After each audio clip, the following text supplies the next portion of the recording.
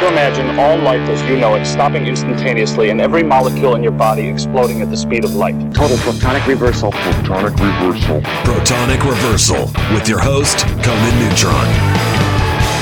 Broadcasting from a secret underground lair in Milwaukee, Wisconsin. A gigantic middle finger to everything that is rotten about music, rock and roll, and corporate power. The thing is, though, if you don't laugh, you're going to go on a killing spree with sharpened nails. Confidence of a hero or a fool. I wasn't exactly certain which. Could not be more professional. It's only one I choose to devote my life to. That's okay. It means something. It means something. And they got away.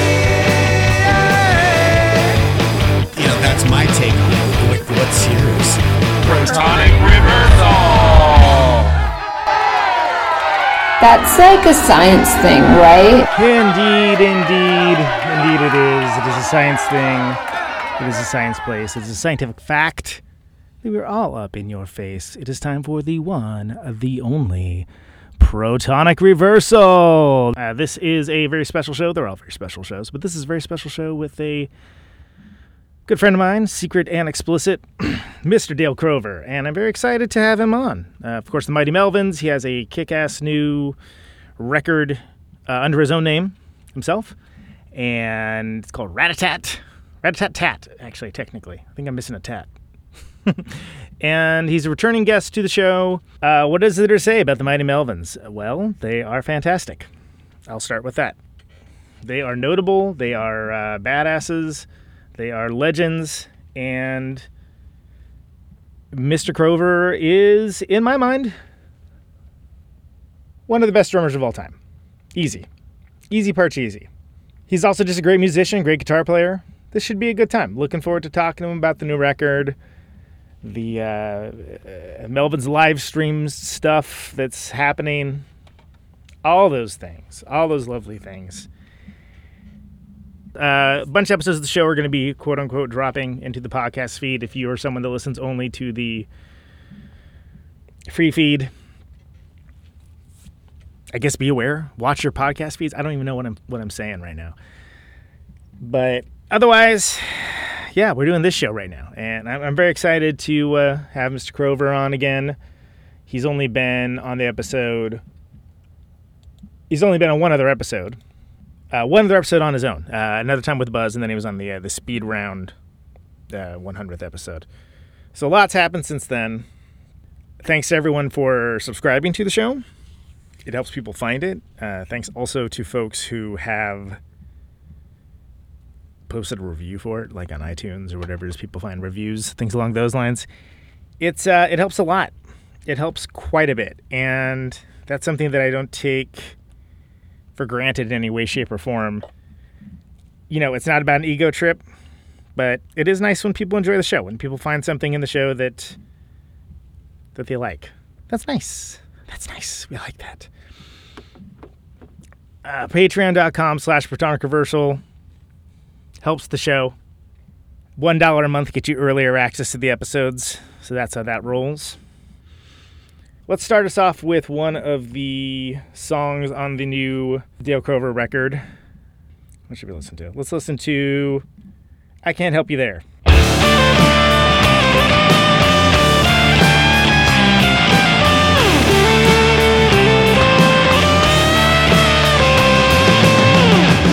head's bugging out, bugging in black cloud.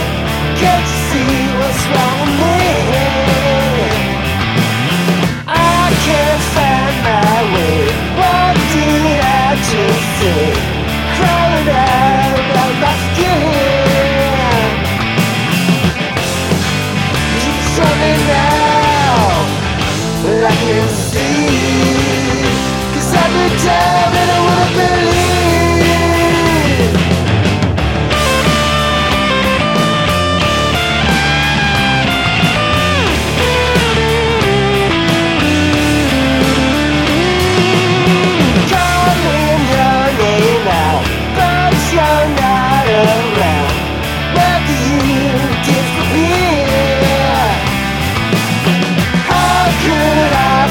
Yeah.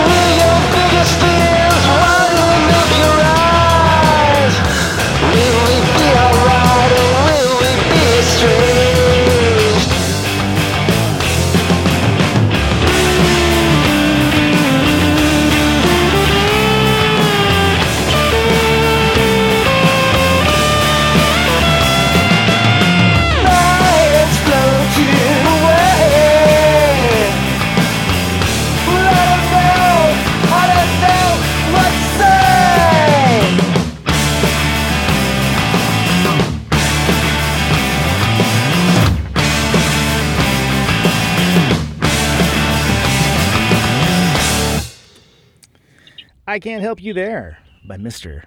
Dale Crover on Rat-a-tat-tat, the new record on Joyful Noise. There's Right. I dropped a tat when I mentioned it earlier, and I felt very bad. We regret the error, is what I'm trying to say. You got to roll your R's, too. Rat-a-tat-tat. Rat-a-tat-tat. Welcome to the show, man. It's been a little bit. Hey, thanks for having me. Thanks for having me on again. Yeah, it's been a while. Yeah, so we talked towards the beginning of this pandemic. Yeah, exactly. Here we are. I realized it's been some insane amount of episodes since you've been on last, but it really, from a time perspective, you're nonstop. Yeah. I just don't, what I'm gonna do. It's this or just stare at the wall. So, kind of a kidding on the square sort of thing there. But but you're one to talk, man. I mean, you've been making good use of the quarantine times. You recorded the new record mostly during quarantine, right? You got some videos and things. Yeah, most of that stuff was done except for some minor things and mastering. But yeah, then since then we've done a video for the album, and it got delayed a little bit just because. Well, we were hoping this shit would be over, and that we could actually do some touring or something. But, once that became apparent that wasn't going to happen, then it wasn't that delayed. It would have been out in summer, and it came out. I guess where the hell are we now? We're in a whole new year. Yeah, this is 2021 Couple now. months. Time is a meaningless construct. Yeah, I know. I guess it doesn't seem like it was that delayed, but whatever. It came out and it's doing okay considering, which is cool. I got on the charts.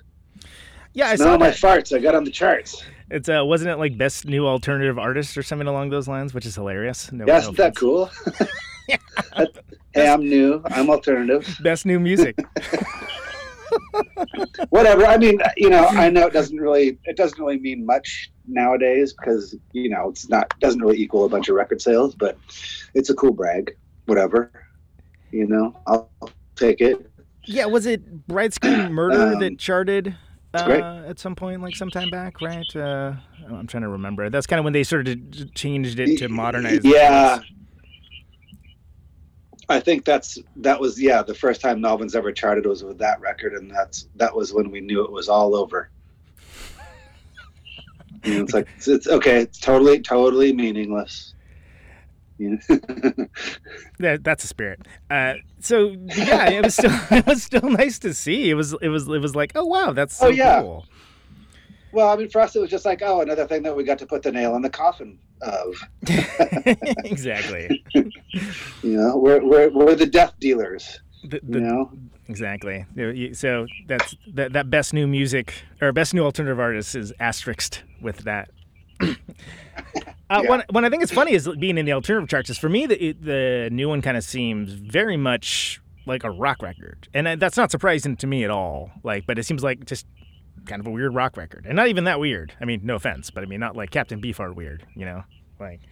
No, it's funny. That's what Carl from Joyful Noise is like. People keep saying it's a weird record, and it's like, I guess it's weird compared to like I don't know what would be on the charts that's like completely vanilla plain. Yeah, sure. Versus Miley Cyrus, okay, maybe. But then I've right. But I've gotten some really funny ones. It's either like totally weird and experimental, or easy listening. Easy listening.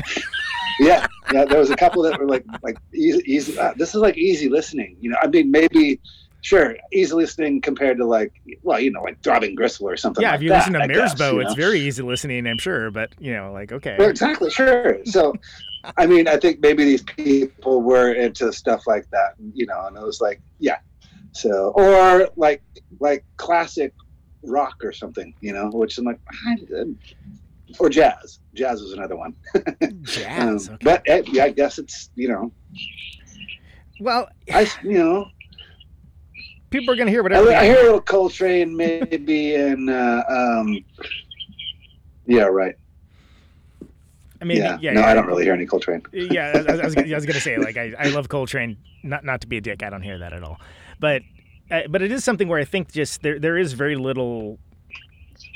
Like I feel like if there's a people talking about a rock record, there has to be this sort of implied like, oh, rock is back and so was it's like attached to all these other like nonsense things. Like people don't think of the fact that rock can be like a living entity that can kind of grow and change and bring influence from other things. And I guess what I'm driving at that is sort of like that I feel like with the record, I think that like, it is a rock record, but it's very much coming from your voice, coming from your informed experience, and it's something that I don't know why it's so shocking to people that rock music can be inventive or just not like, I don't know, Aerosmith cover band. I was just gonna say what I was going at with that long rambling thing before. It's just saying it's basically a weird rock record. Like the fact that like depending on what your frame of reference is, like I think it's basically just a rock record. In the fact that there's verse, chorus, verses, there's bridges, things along those. There's a song that kind of sounds like the Beatles, Cheap Tricky kind of stuff. It doesn't sound like crazy unhinged bizarre compositions that have like 12-minute passages and things along those lines. It's a fairly easy to understand record with hooks and verses and choruses and things like that. It's a nice progression from my last record. Yeah, that's what it is. Well, on that last one, we talked about that last time, but that was sort of driven by doing the originally you did that crazy how do you describe it? The record where you like had the different holes you played in different places to Right, yeah. The lathe cut record that has different spindle holes and is see-through and has these grooves that looks like it doesn't play, but it does. Magic. Yeah, it looks like when like somebody's like destroying their overstock and they like drill holes in it, like through a hard drive or something along those lines. That's kind of what it reminded me of. Yeah. But this one wasn't conceived with that kind of thing in mind. This was conceived with like hey, let's do some more songs and like no, yeah, but it does have a companion disc that's like that goes along with it. That came out first. And did you find that the plan sort of presented itself as you went, or was that more just kind of you had like a grand overarching vision to begin with on it? No, we didn't have a major plan other than just to do another record. And then everything else fell in place. Because since then, you of course have done Dale Crover Band. You've have Mindy playing drums. Oh yeah. Steven. I mean, he played on the other record too, didn't he? I remember that. Steven did. Yeah. Steven did. He played on a couple of songs on the last record. So he played on almost everything on this one except for maybe one song, in which Dan Southwick played on. Right. You know Dan. I do. The Mighty Altamont. That's yes. That's always a great band and much undiscussed, too under-discussed? I don't know. Not talked about enough. Here we go. Amongst the pantheon of you guys' expanded universe. What I'm driving at with this is that, like, you had done shows and stuff since then. So you kind of have, did you find that the band was, and the songwriting was like developing its own voice apart from just like, well, let's throw this against the wall and see what sticks kind of mindset? Or I mean, we didn't write anything together or anything like that. Well, that's not true. Mindy and I worked on I Can't Help You There together, and recorded it. We recorded that one. That might have been one of the only ones that I recorded. I'm trying to think. That one for sure was one of the first songs we worked on for the record, and I had her play drums. And she's only on a couple of the songs, really, and I made her play other things other than drums anyway. I made her play saxophone on one song. Nice. So, most of them I just kind of wrote myself and worked on them myself. Just that's when I had time. In between doing everything else that I do with Melvins and Red Cross. So, I worked on everything and then just had those guys come in and do stuff on top of it pretty much. Yeah.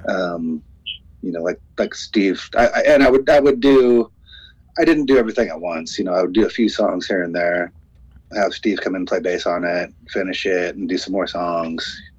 So it wasn't done like in one session. It was done multiple sessions spread out probably through a year and a half or so. Do you find yourself starting with the guitar or actually just starting with the drums? depending on what kind of song it is. You know, if it's a guitar song, then it starts with a guitar. If it's a drum song, it starts with drums.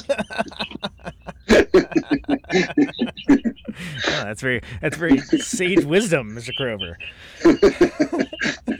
But yeah, I mean, I guess the more regular songs or whatever, I'll record guitar first, and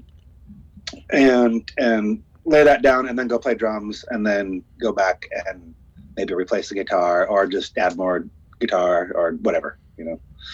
Then vocals always come last. You know? But then there's a few songs on this record where I actually recorded. I even did demos on GarageBand, thanks to you giving me that little hookup thing so I can record guitar. Yeah, man. You're one of the guys that actually influenced me to do stuff on GarageBand. I used to do 4-track demos and stuff all the time. Yeah, sure. But you know, I don't use my 4-track anymore, and cassettes it's just kind of obsolete or whatever. So the GarageBand was pretty easy to get into. And then there's a few songs I even wrote with the instruments that are already in there, and you know, even the drummers that are already there.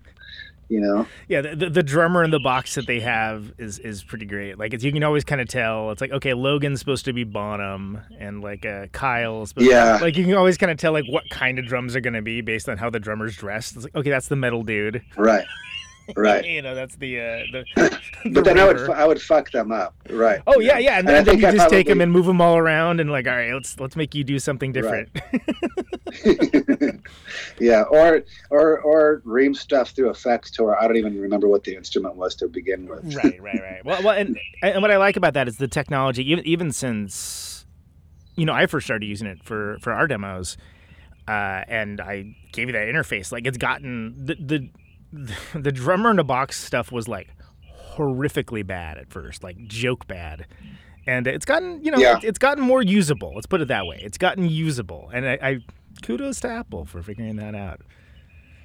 Yeah. Well, even music memos are good for, like, I mean, I come up with, you know, instead of having to, and it's great that you can just have, you know, a recorder in your pocket or whatever, rather than like trying to find your little recorder to record some guitar bit that you just came up with that you don't want to forget. And then you can put, you know, with music memo. Oh. And I'll do that. So with the, which reminds me, and if you're into it, I was kind of thinking we would do the thing with this one where we just go through song by song. You can tell me a little bit about each of the songs, you know, maybe where the title came from, any banal minutia or non-banal minutia having to do with... we can try. Whatever, as much as you can remember. And the reason why I ask is because, you know, you mentioned saving riffs in notes. Like, do you have like a song title file or anything along those lines when you think of like a phrase or something? Like, yeah, I mean, I write stuff down that are potential song titles or whatever. But working with Toshi, it's always good because he'll force you to come up with a song title. He's gonna name the file something. Well, yeah, because he'll always get mad by, you know, he won't let you go. Oh, this is called song 1. Yeah. Like, no, it's not going to be called song 1. No, song 2. No, song 4, 5, 6, 7, 8. It's got a name. Wow. Okay. I wonder if he would have let Funk 49 pass. You heard about that, right? I want to hear. They were like, they had that. It was just a thing that they kind of had in between, and then they had like multiple iterations of it, and so that's how they just knew it internally. And they're like, well. Oh yeah. Let's keep it. I want to hear the other. I want to hear the other 47. Yeah, one through. Because isn't there 48? Isn't there 48? Right. Yeah. I want to hear the other 47. Yeah. So yeah, let's see how this goes. If it sucks, I'll bail out of it. You know, that's a professional broadcaster thing. But yeah, Mo Clips is the first song, kind of a moody sort of set piece. Yeah, that one was okay. So I told you that we had done a similar thing with the lathe cut vinyl that has the multiple spin holes. Mm-hmm. Yeah. So that was one of the songs for that. Mo Clips is actually a little beach town not too far from Aberdeen, Washington, where I grew up. There's really nothing there, besides a general store. The only thing I really remember about it is that it's the first place that I saw A Clockwork Orange. Oh, wow. Yeah, that's very memorable. So, yeah. Did that blow your mind when you saw that movie? Totally. Well, I was already in the Melvins and had been to punk shows and had seen people with Clockwork Orange T-shirts, and I didn't know what it was. And then at this store in Moclips, I had a friend that worked there, and it was a general store, but small community. They also rented out videos. And while he was doing his shift, he's like, "You could watch some movies in the back room." And I'm like, "Oh, you've got this movie. I've heard of this." And I put it on. I was just like, "Wow." Yeah, that's that's a hell of a one to sort of like rando watch. I mean, I think it's still amazing. Yeah, I was like probably 16, 17 watching that movie, and it's still one of my favorites. So, but the song or title or any of that has nothing to do with that. It just sounds cool. But if Moclips was a town nearby, then maybe that's that's fine.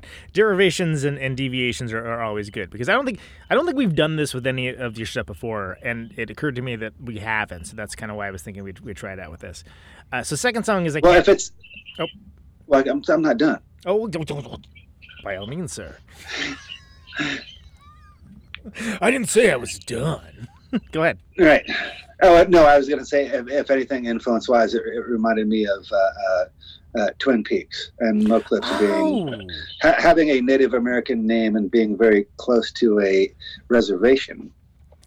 Yeah. I mean, like that, and that totally makes sense mood-wise. That's something that there's a lot of Badalamenti style mood setters in Twin Peaks as well. I always think of. Maybe it's because I was in like high school when I came out, but like I always think of Twin Peaks whenever I think of the Pacific Northwest. There's an entrance to the Black Lodge in Moclips. That's really what it is. Nice and understandable, and now you know. So second song, Can't Help You There, the single, we played it earlier. Tell me about that song. Yes. Sort of a Neil Young sounding song, I guess, with a Zeppelin bridge, and song about I guess, I don't know, being crazy, maybe, seeing things, being delusional, something like that. You're a big Neil fan. The video kind of, and for sure. And you were in the video. You were in one of his videos as Neil Young, which is something most Neil fans can't say. Yeah, true. Did we ever talk about that? I can't remember if we've talked about that in the show. I'm not sure. Can you briefly recap how you came to be in a Neil Young video? This is way back when. It's like 92, something like that. Would have been probably 92, 93. And I had done extra work a little bit in San Francisco. They did some filming of the Doors movie, the Oliver Stone Doors movie. Oh yeah, I remember that. Do you remember there was like a big casting call that was like they needed tons of people for like the thing I did was like it was a concert scene outdoors, and there's like a big bonfire, and it's when Jim is on stage, dancing. He has all these visions or whatever. Yeah. That's when it gets super Oliver Stoney, so to speak. Right. Not the only time that happens, but one of the more notable times it happens. Yeah, they bust about, I don't know how, like 1,000 people out to the middle of nowhere, outside of San Francisco, some secret location to film this, and it was an all-night shoot. And I think everybody got paid $50.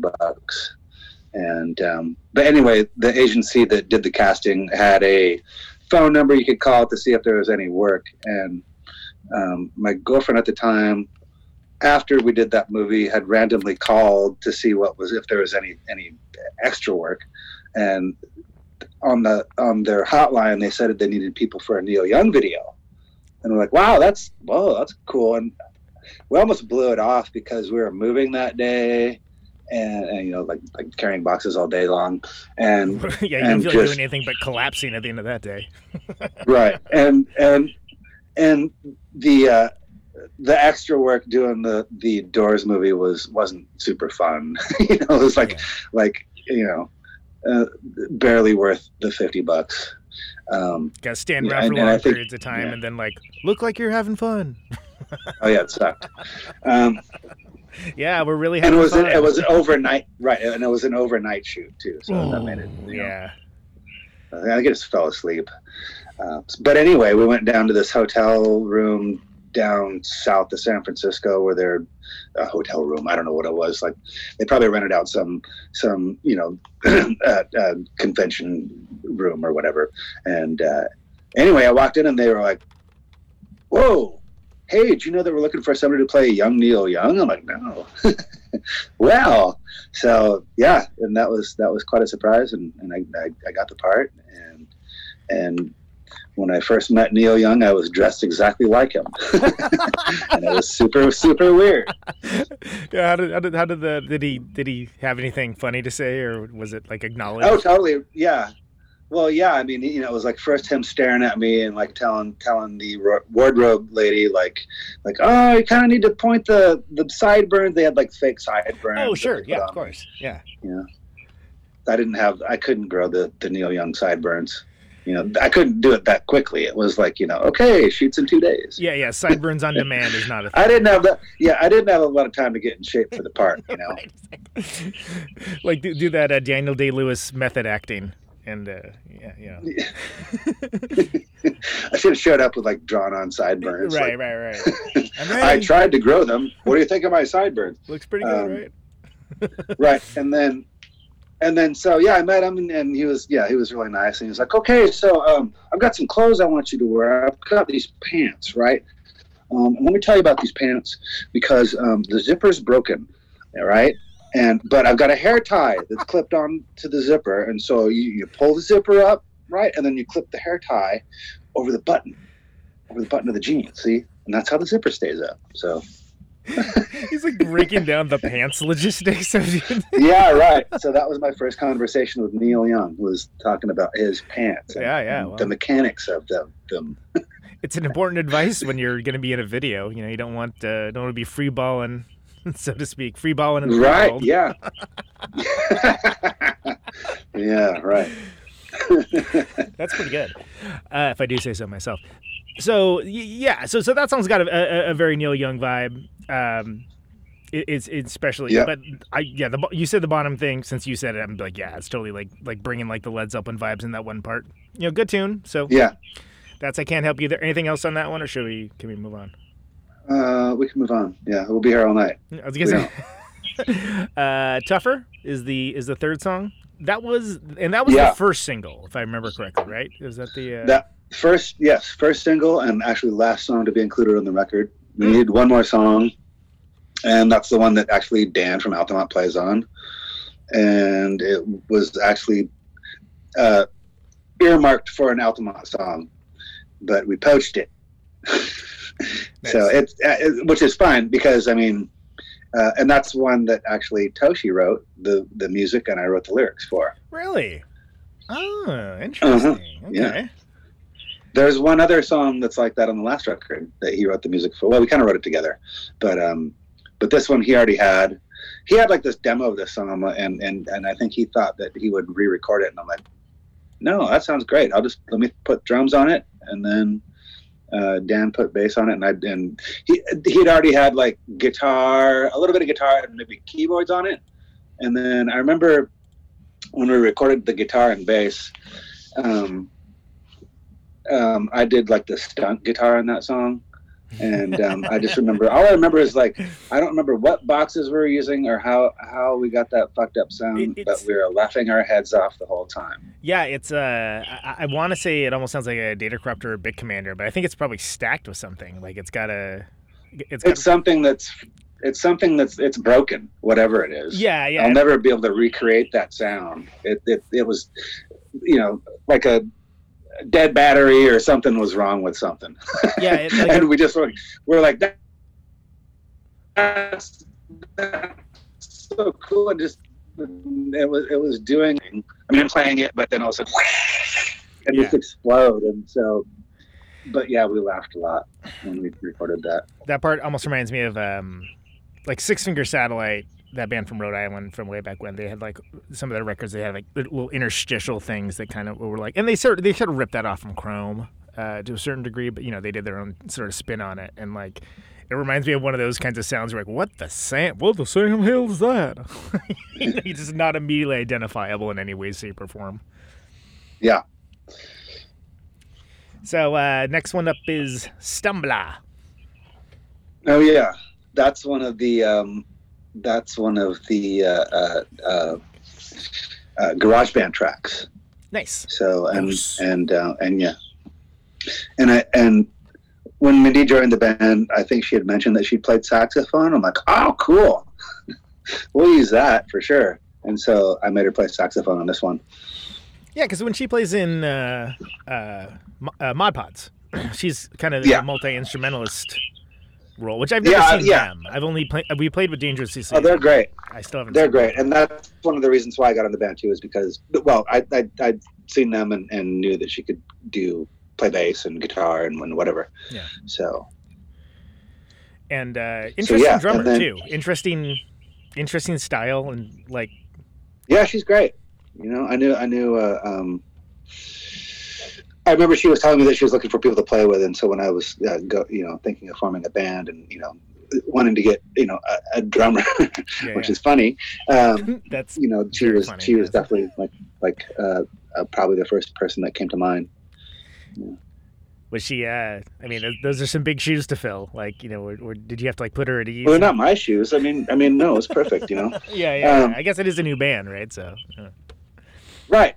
But I mean, just as a musician, and I knew that she would be good. I knew that she would be dedicated and wouldn't flake. And she's the one that was like, "Hey, when the fuck are we practicing?" Yeah, it's good to have that person when you're playing. Yes. Yeah. Right. Let's go. Come on. So she's that person.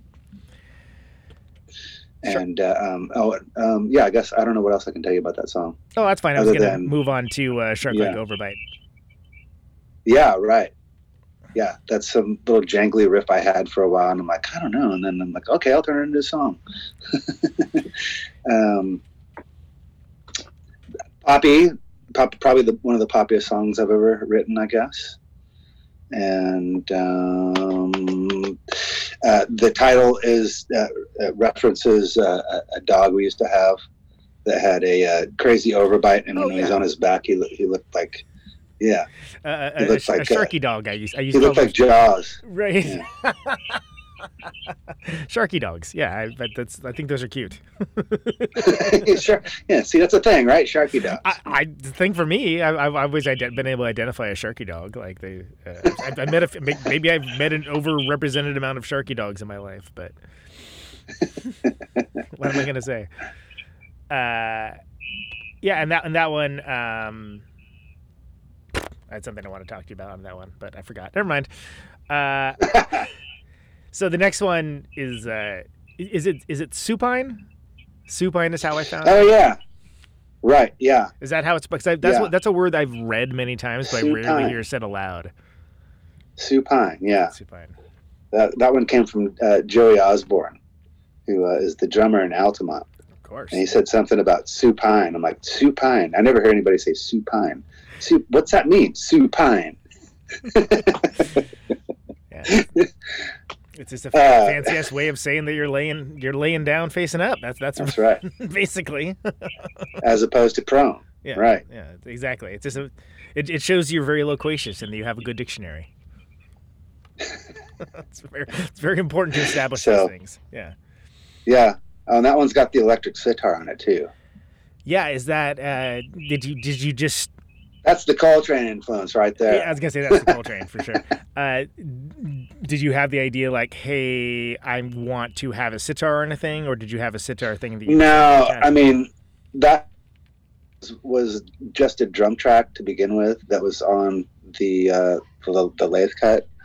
And with the lathe cut stuff, we try to keep it minimal because it's in mono to begin with. Yeah. And there's not a lot of space to work with. So the less instrumentation you have on there, the better it's going to sound.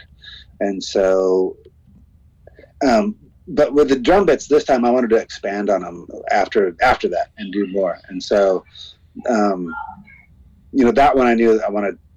I didn't know what exactly, and we recently acquired this electric sitar. I guess I don't remember this, but Toshi says that I gave him some extra money for something for the studio and said, let's get an electric sitar.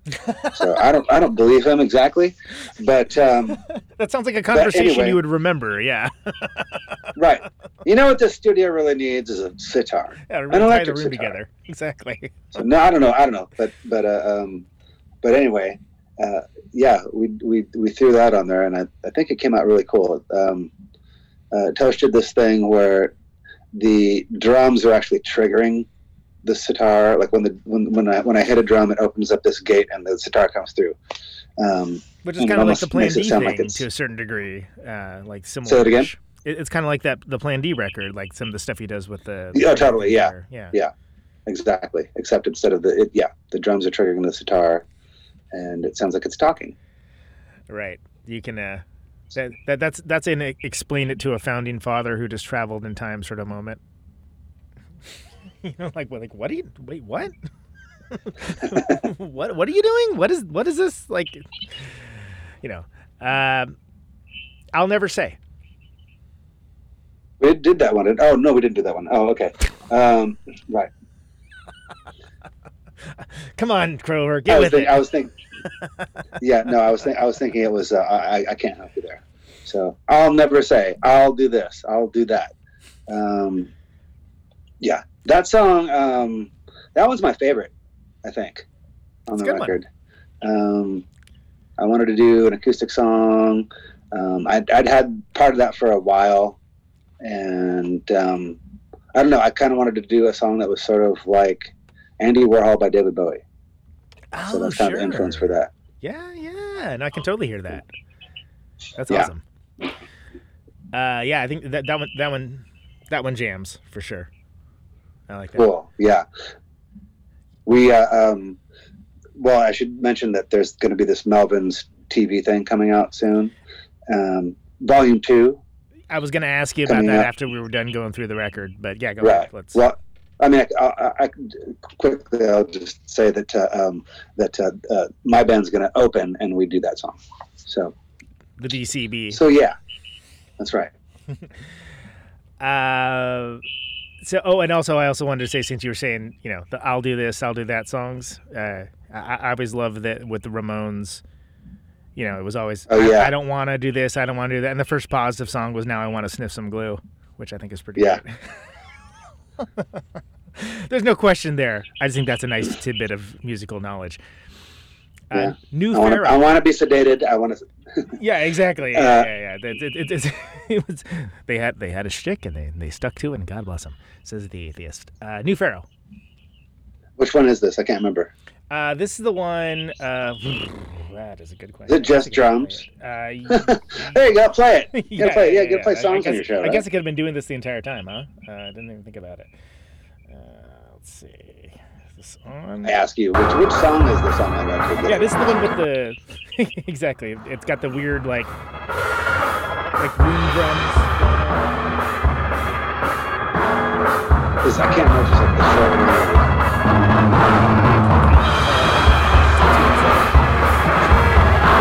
This is some bit. It's got vocals on it, doesn't it? Like later on. Yeah, it's just the weird. I think it's just weird drums. I think it's just weird drums in the past. Oh, no, that's what it is. There is vocals. My bad. What do I know? Okay. Like I said, this is some bit. Right. The vocals are all distorted and stuff, right? Yeah, it's all like kind of like Butthole Surfer Cloud or something. Or who? Or come on, you know the band. One of your favorite bands. Oh Christ. I've got sparks in the brain. Fuck. I don't know who you thinking of. Starts with a B. Starts with a B. Fuck, I'm totally drawing a blank here. Christ. Brainiac. Ah, fucking. What an idiot. Christ. I'm going to kick myself off my own show. Course Brainiac. Yeah. That's This song was influenced by Brainiac. nice.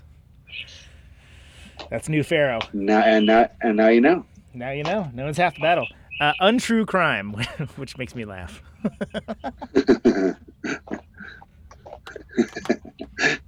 Yeah, you like that title? I do, yeah. It was a last minute because I can't remember what it was called before, but I was like, it sucks. So, yeah, I don't know. This one, this is another one that I kind of did a demo for, and ended up liking it. And I think no, I didn't. I'm sorry. I was going to say that I just like used the demo and worked off of that, but I didn't. Like I think we slowed the song down a little bit, but it basically sounds like the demo but slower, and I don't know, Stonesy style song, kind of like oh shit, what's the song I'm thinking of? Shoot, now I need to look.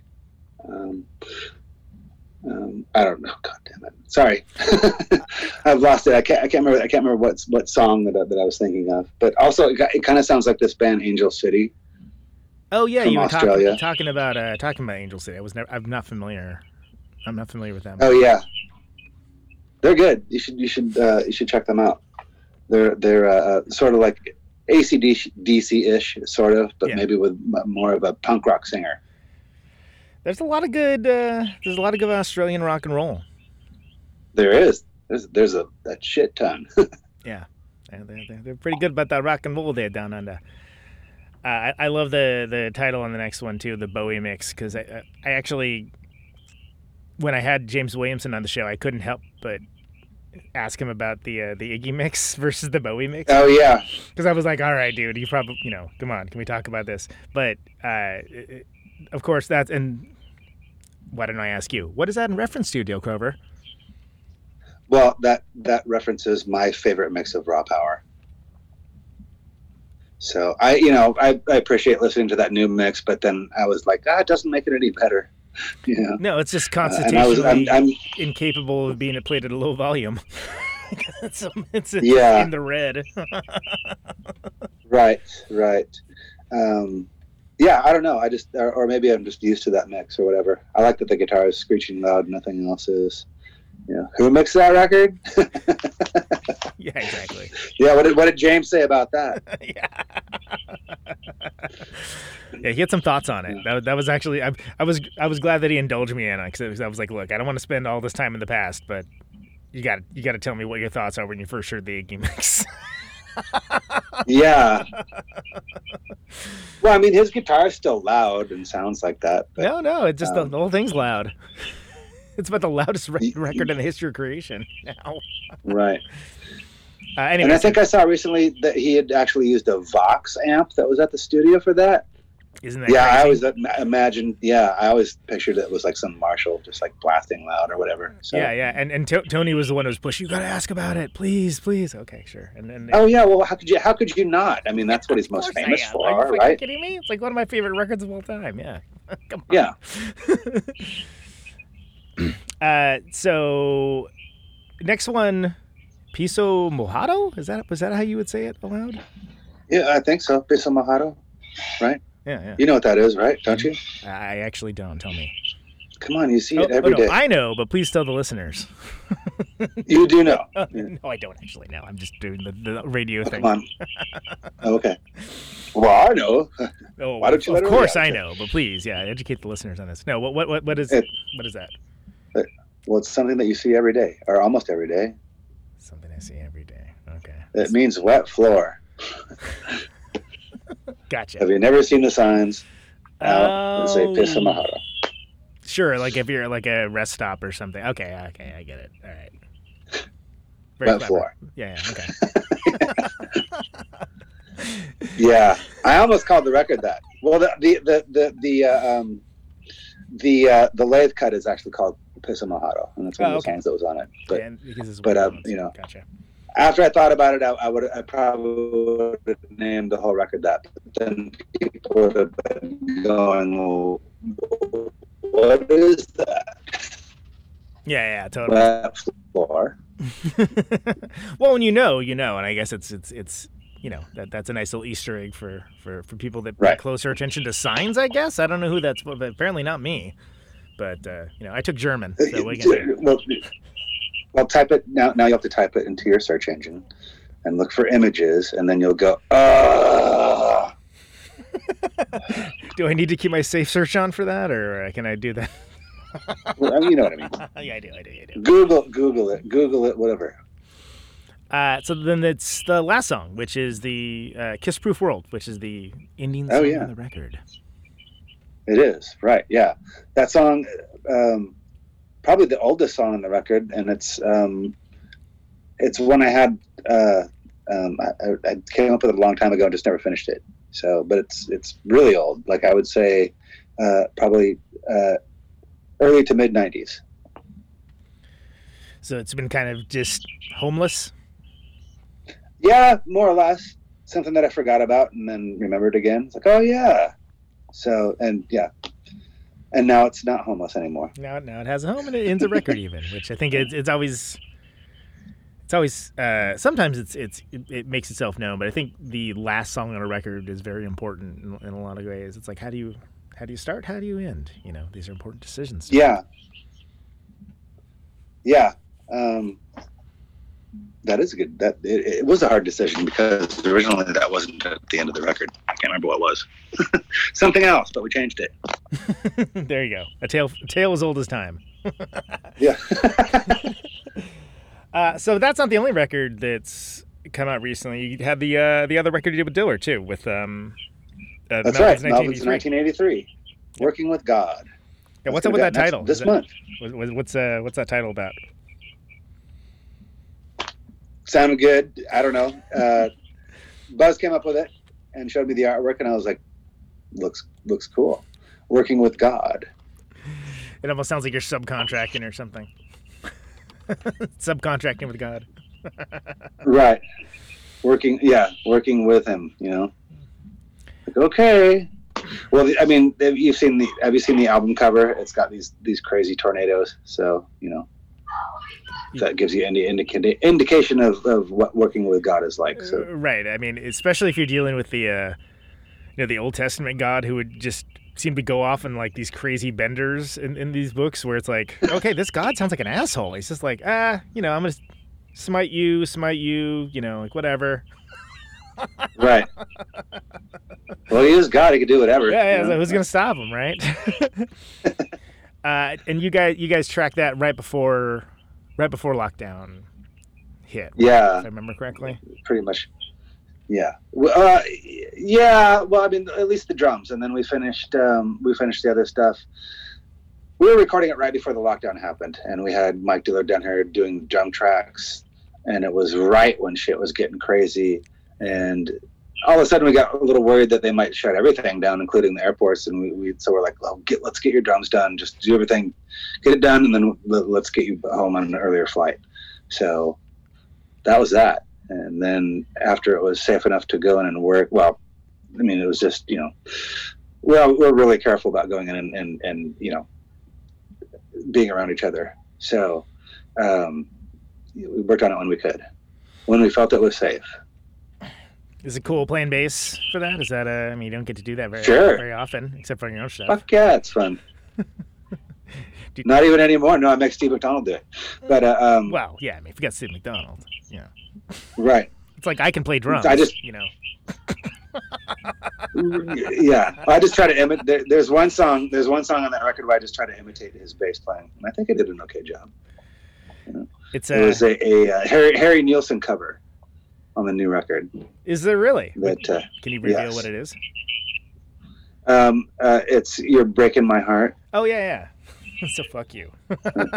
So it goes along good with the fuck around. You've heard fuck around. Yes, yeah. Right. So did you ever see that Nilsson documentary? That one that came out like 15 years ago? Oh yeah.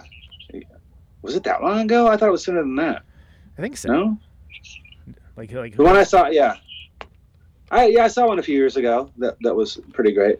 Yeah, 2006, man. That was like 15 years ago, dog. Oh, is it that old? I didn't realize it was that old. Yeah.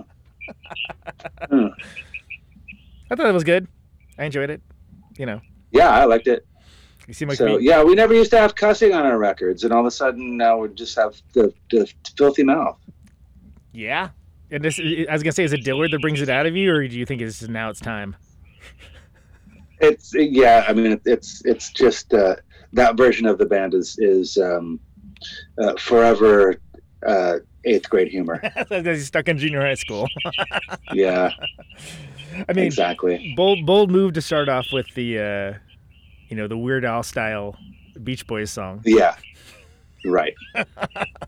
So. Bold but typical. These guys. Tell me about the first iteration of Melvins TV that you did for the New Year's show, putting that together. Yeah, did you get a chance to see it? Yeah, I watched it. I watched it that night. Okay, great. It was awesome. Great. So, yeah, in lieu of doing like talk a about full this. on, We didn't talk on the show. That's fine. Whatever. Never mind. Right. I don't know. Yeah, in lieu of doing like a full on streaming concert, you can only do one. So we came up with this idea of and just seeing if this worked off. First off, was like 5 songs. We'll make it $5. We'll include some interviews, like we interview each other. So that 8th grade humor comes out for sure. Some other goofy stuff, and then there's also an opening band, and it's kind of like a cross between Musikladen, the German TV show that the show where they've got the psychedelic background. Yeah, it's all trippy looking. Yeah, right. The show that it's the one where Black Sabbath were on there, and they used their backline, the show's backline of Orange Amps, which caused every stoner rock band in the world to get an orange amp because of Musikladen's backline German TV show. But they had all these great bands. I love all those episodes. There's actually YouTube channels of that stuff now. Yeah, so, meanwhile, anyway, Tony Iommi was totally a Laney guy, but yeah, right. But anyway, it's like a cross between that TV show and that and the Monkees, but the side and it just being over the top psychedelic. Well, and yeah, so what I liked about it, and I feel like I'm probably a bit of a broken record about this, but I'm not a huge fan of like the camera up in the practice room and playing kind of thing. But I like it when somebody does something inventive with it. So I like that, Yeah, well, we didn't want that. We didn't want to have it like, look, we're in our house. Like all the COVID videos just look crappy. Yeah, exactly. So you jamming in your living room with some other guys just looks like shit. And any of the other ones that we've seen too just don't. So we wanted to make it look like a fucking practice place. Right. And so you have the green screen, and the graphics are all super, interesting, kind of cool and weird. Like it's produced in such a way that it's something to look at. That's not just dudes playing in a practice room. Exactly. Which is boring. Yeah, we get it. You're in a practice room and you're playing. Congratulations. Mm-hmm. Well, I'm a real asshole, aren't I? No, but I liked it. I liked the interview segments too, and the gas station like bit or whatever you want to call it. Like I thought it all worked. It was more interesting. It was on the more interesting side of something like that, as opposed to just I don't know, the boring side. Just yeah. So there's a new episode coming on Valentine's Day, which is coming up pretty soon. And if people want to get it, they go to Veeps, right? Is that the thing? Yep, Veeps.com, and and then you can purchase it, and then it's up for a week, so you can watch it for a whole weeyk. And so it's going to be a Dale Crover band opening. We're gonna be the opening band. Nice. And it's I think it'll be cool. Did we ever talk on the show about when you guys did the 3-set thing, like way back when, like when you opened for yourselves? I'm not sure. I don't remember if we did that either, but I always thought that was very interesting because you had like the sort of the experimental set, and then you had like the new album, and then you had like all the hits. Is how right? Yeah. I thought that was great. That was pretty unique. So first I was like, what are they doing? Not having an opening band. No opening bands. So, which is kind of fun. Well, and that's, I think we've talked about this briefly, but like, because you guys, for Melvins, there's so many songs and there's so many even like different eras of songs. Like, when do you decide to, cycle one in or cycle one out or something? Is this when you feel like playing it or? I guess so. I don't know. I mean, or we'll remember oh yeah, we used to play that one, Yeah. So, yeah, I don't know. Do you ever like hear songs? So maybe it'll change.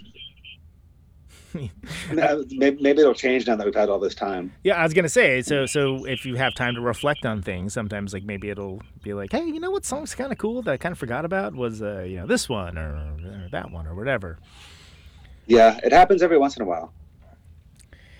Do you think that? Well, you have some. Isn't there? Is it Hostile Ambient Takeover? It's getting like the reissue treatment right now. Is that right? Yes. That's actually. That is correct. That's probably one of my top 5 records of you guys. I'd say I like that one a lot. Okay, what song should we play off that record? The one that's I forget what that's called. Oh yeah. Oh God. Right. Yeah. It's been a long time since we played that one. That one's great. I love that one. Oh, cool. Yeah. Yeah. We haven't played that since Kevin's been in the band. Yeah. I threw that on the other day and like I was like, oh yeah, this is a really solid record, and it's even got like well, I told the story about you guys playing with and the anti-vermin seed story. Did I tell you this? Remind me. So I was at a show. I don't remember. It was at Slim's. I don't remember who you were playing with, but like there was a lot of backwards baseball hats in attendance, and they were like moshing out to, it was like aggro song, rockin' song. They were, really Brody-oing it up. And then right in the middle of this like bunch of block rockers, you bust loose with anti-vermin seed. And like you could just all these dudes that were just moshing super hard just got so bummed out like immediately. and me and all the people I were with were like, yes. Like it was because they're all being kind of dicks. They were like weren't respecting anyone's personal space. They were just being backwards baseball hats as they do. Right. And I already liked that song a lot because I was like, wow, this one takes a while to develop. Okay. But then after I saw you guys do that live, like in the middle of between all the block rockers, I was like, yeah, that's a nice moment. It takes up a lot of space in the set list, though. Sure. I mean, but that's fine. If it's a good song, then that's okay, right? Yeah, exactly. No, it's I mean, like I said, it's up there as one of my cooler, just random rock and roll moments. Like I tell that story all the time, especially whenever the crowd's being, a pack of dicks, where it's like, oh yeah, I got it. Right. Yeah. Yeah. Maybe that record gets ignored a little bit. I don't know. We'll have to explore it, I guess. I wish I could remember the name of that song I suggested, but yeah, whatever. That one's great. And I think I hadn't heard you play it either. So, and that's also when you had the sign. I know. Well, I know the one that you're talking about. Once you did know what I'm that, talking about. Okay, good. Totally. I don't know the titles either. Play that one song. But if you go like, I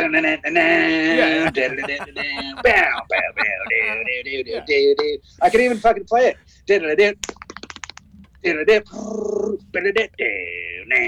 See, I remember it. Yeah, there you go. I don't know what it's called. No idea what it's called. But I guess you don't need to. For the hundreds and hundreds of songs that we have, and I just told you we haven't played that song since Kevin's been in the band. I remember it.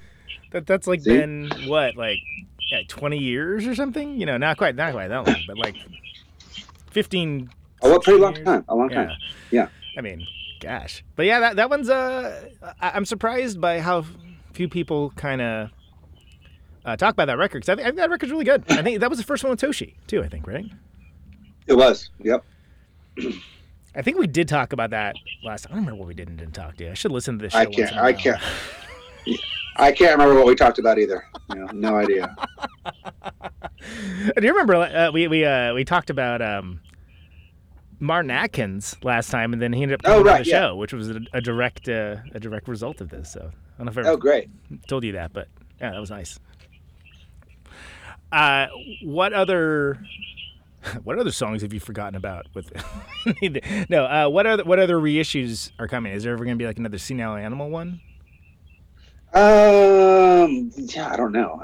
I don't know if that's in the works. I think Gluey Portrait Treatments is getting a vinyl release. Oh, cool. Re-release. I was going to say, I have the Boner record, I think, right? From way back when? Well, vinyl? Was there a vinyl release? I don't remember. Maybe I'm thinking of Ozma. Yeah, because I don't think that, I mean, that one I don't think has had a vinyl release, a reissue in a long time, if ever. You know, though we, for a long time, didn't really have control of that, and there were copies coming out of it. So, but not anymore. Yeah, that's is that with the EP too, or is that just like on its own? No, it'll be on its own, just cool. on its own. Yeah, nice. Is there any other and the reason why I'm kind of asking about all this stuff is I think that it's interesting to me that even without live shows happening, I feel like people are still, for certain bands anyway, like buying records and things along those lines. So then you're in a weird case of like you're almost like an Etsy store or something, you know, selling stuff. Yeah. But we have other plans for sure. There's gonna be. I mean, we haven't just been sitting around, you know, doing nothing. So there's stuff. Can't really talk about it right now, but you know, there's stuff. I'm not gonna push you. It's fine. Well, you know, we'll have to have something to talk about next time. Yeah, exactly. We got to save something for next time. So when you're talking, like, at how many points do you have to like cancel tour dates? Like when what do you think it's gonna take to be like, okay, I feel comfortable booking a tour again? Like. Everybody being vaccinated, you know, 70%. Yeah, 80%. probably. Yeah. Yeah. Well, it's not necessarily up to me, you know. Yeah.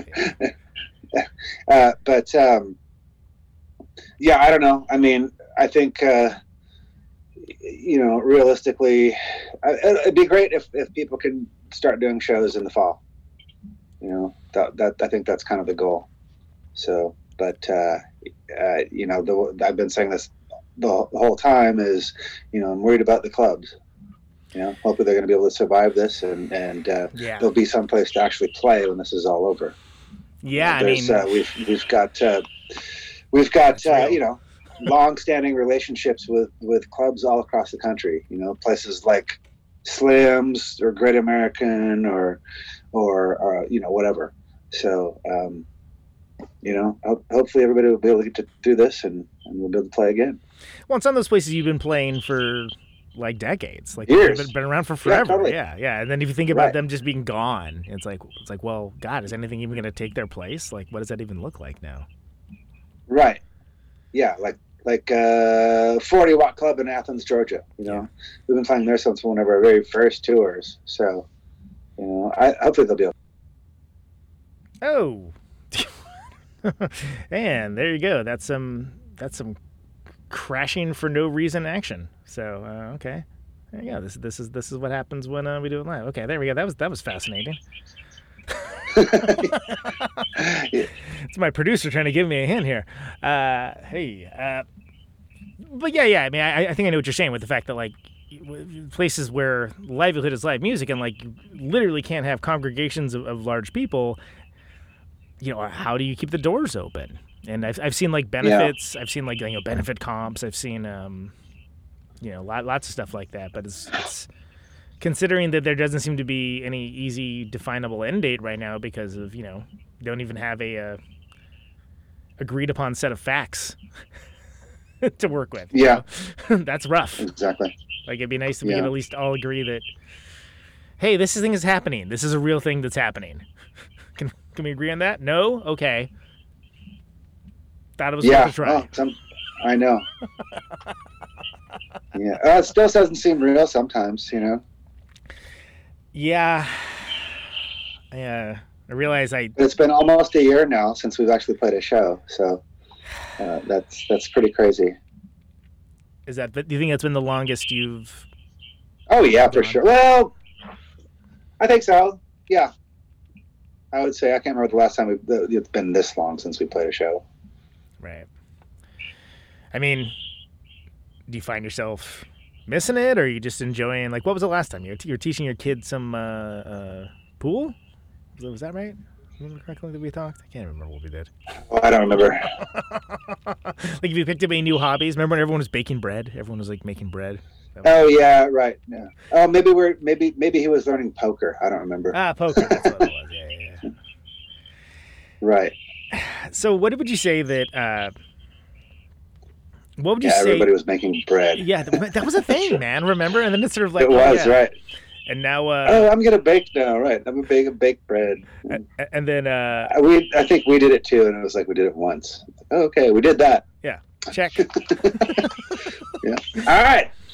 And then now it's like, oh yeah, Reddit's attacking Wall Street right now. It's like, oh okay, so this is a year into it. It's a little bit different now. Yeah. Which I love. Is that what's going on?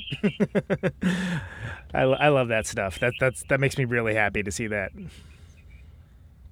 Is this the GameStop thing? Yeah, everyone just, manipulating the market, but just people are doing it rather than people on Wall Street, and suddenly, oh, that's not okay. We can't do that. It's like, fuck off. Oh, so now they actually figured out how to occupy Wall Street. Right, exactly. Yeah, it's a different kind of Occupy Wall Street for sure.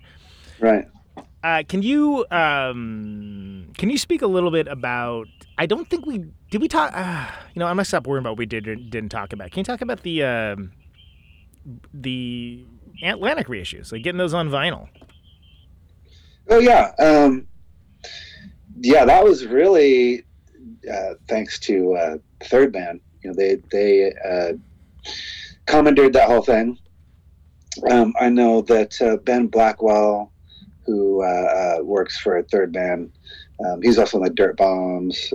He's related to Jack White. He's a big fan, and I think was one of the guys that was a big part in getting that done, because they actually got a hold of Atlantic and got the master tapes, and which I guess is pretty hard to get a label to actually, take their master tapes and give them to an outside company that would something they never really do. But I think they obviously trusted those guys to with the tapes, and so yeah, they're true. The vinyl stuff's true, mastered from analog right to vinyl. So if you care about that kind of thing, and no, they're. Some people do, and that's fine. I mean, if you don't want to have any kind of digital thing at all, it's true analog. So and right from the masters, and yeah, if you're someone that actually listens to the vinyl rather than just buying it to have around, that stuff does matter. Well, then certainly those guys care about that kind of stuff. Yeah. And they had it mastered. They obviously took it really seriously. They weren't just trying to make a bunch of money and cut corners and that kind of thing. That everything's deluxe with those guys. So, which is great. I'm happy they did that. Yeah, I thought that was a really nice thing, and it's like I'm not even a big collector vinyl guy, but I was like, oh, that's a really it's cool that those finally get to be. On a nice package, like a nice package that is for the people. Yeah, right. And they really pushed for it too. And I mean, it would be something that would have been hard for us to get done. I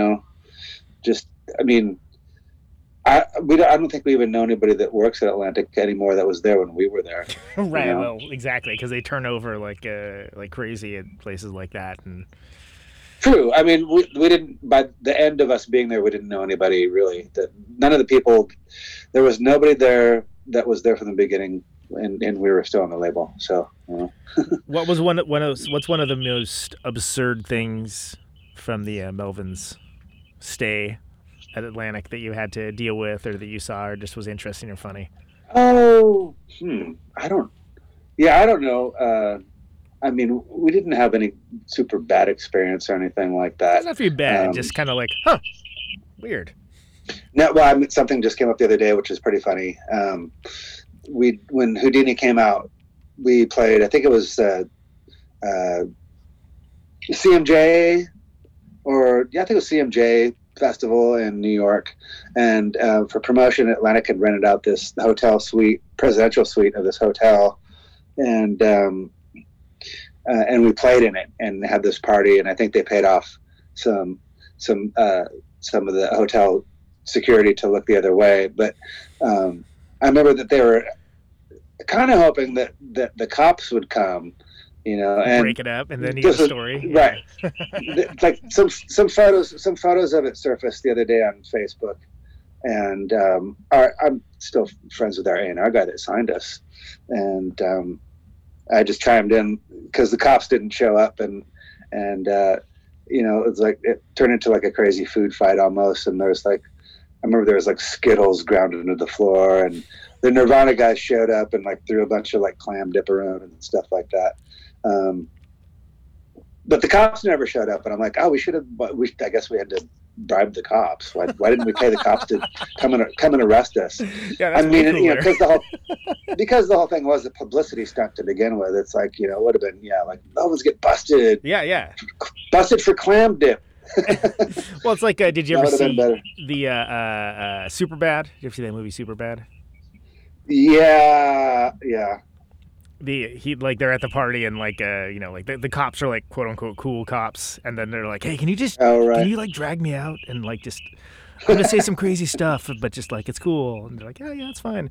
And so he's like, you can't, screw you, you can't. Yeah, he's like freaking, and of course all the girls like, oh wow, check it out. Like it's like all impressive because it's like, oh, being dragged off to jail. Oh my god. It's like that man. Anyway, that's a story about a movie I saw. So then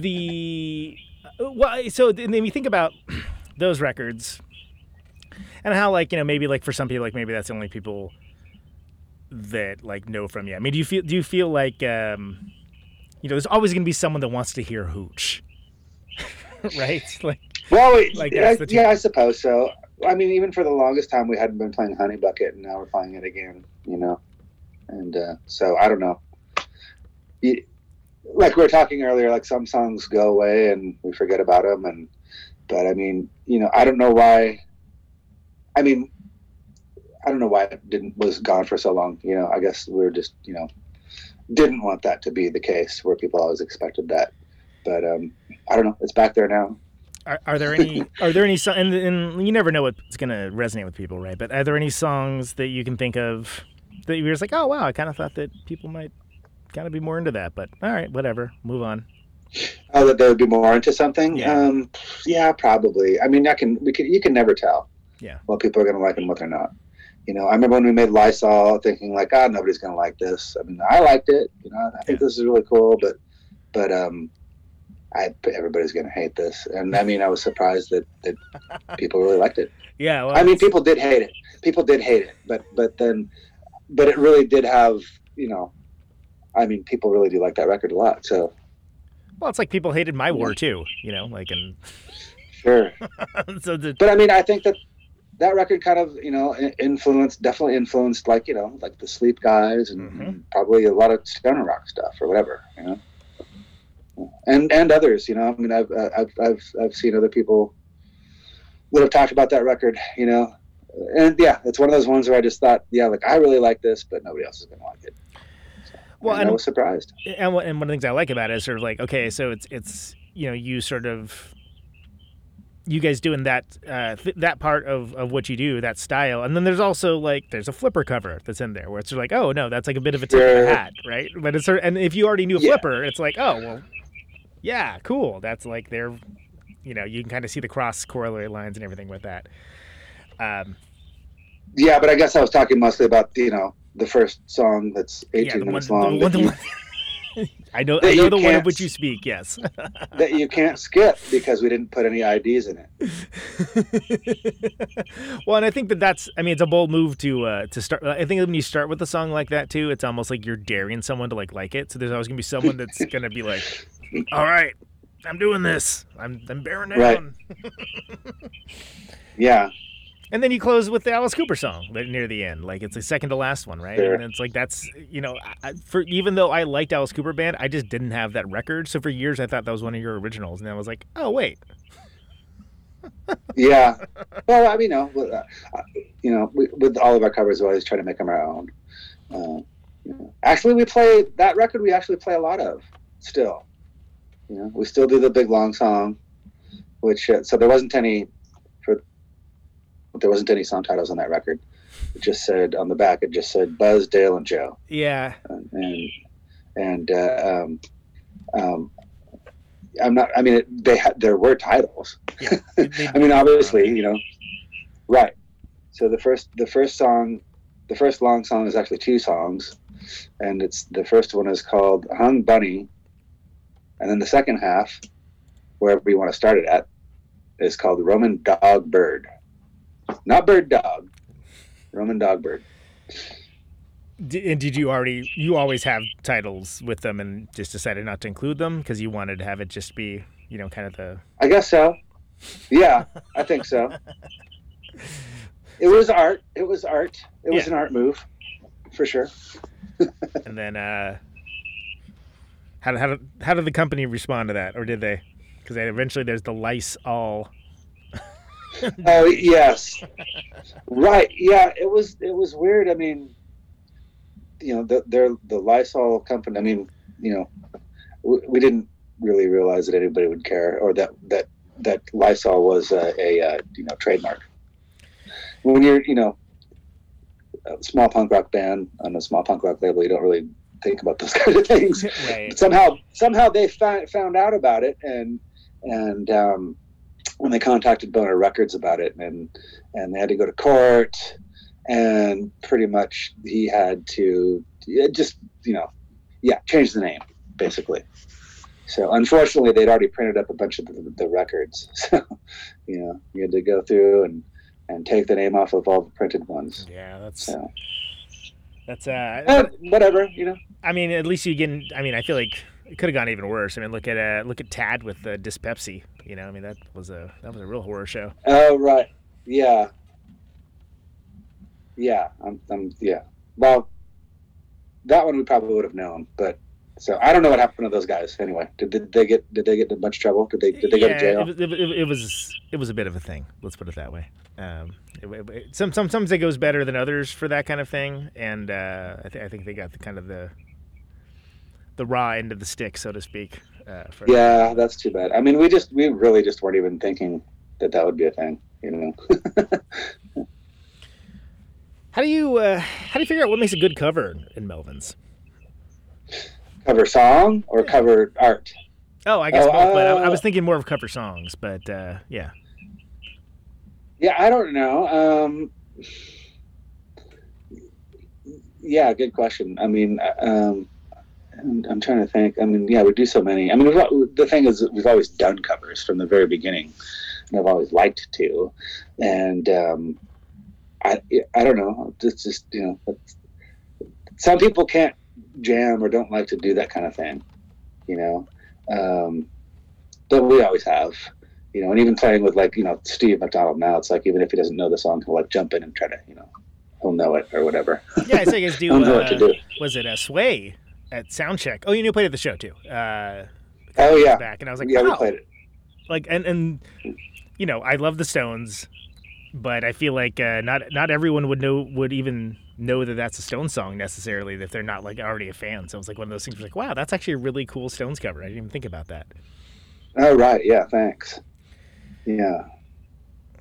Is it largely based on whether you can do your own take on it, or is it hey, we really like this song, let's do this? No, it's just whatever way the wind blows. Really, I'm trying to think if there's any. There's songs that we've always jammed on that, for years, that we may have never even recorded. One that came up the other day was forever we've been playing this song. It's just something that Buzz and I know, and it's a Montrose song on the second Montrose record called "I Got the Fire." Oh man, second Montrose record. Jeez. Okay, It's the one good song on that record. I was gonna say, like, I remember not being super stoked on it when I heard it, but No. I feel like Montrose Iron might Maiden did it. merit a revisit. Iron Maiden did a really good cover of it early on. Oh, nice. So yeah. Well, that's like Green Monalishi. I didn't realize that was a Fleetwood Mac, a Peter Green Fleetwood Mac song for like a long time. I didn't even know. Oh yeah. So. Yeah. Yeah. Well, I mean, that record in particular, that Judas Priest record, that song, that live record's great. It's kind of like one of the gold standards of like badass live records, I would say. Yeah, sure. That one and Diamonds and Rust. Now that's a great cover song. Judas Priest doing a Joan Baez song about Bob Dylan. Yeah. Like it's like all these Inception levels of referential things, but it kicks ass. That's the important thing, is that it kicks ass. It's great. It's a great version. Oh, one thing we never talked about is the MC5 song that you guys did around. Was it Stoner Witch, or was it? It was the Atlantic era. I remember that. It was like on one of the singles. We did too. We did on the Houdini vinyl edition. We did Ramalama Fa Fa Fa. Yeah. Rocket Producer. Yeah. What was the other one you did? And then, we also did when we were doing the Stoner Witch record.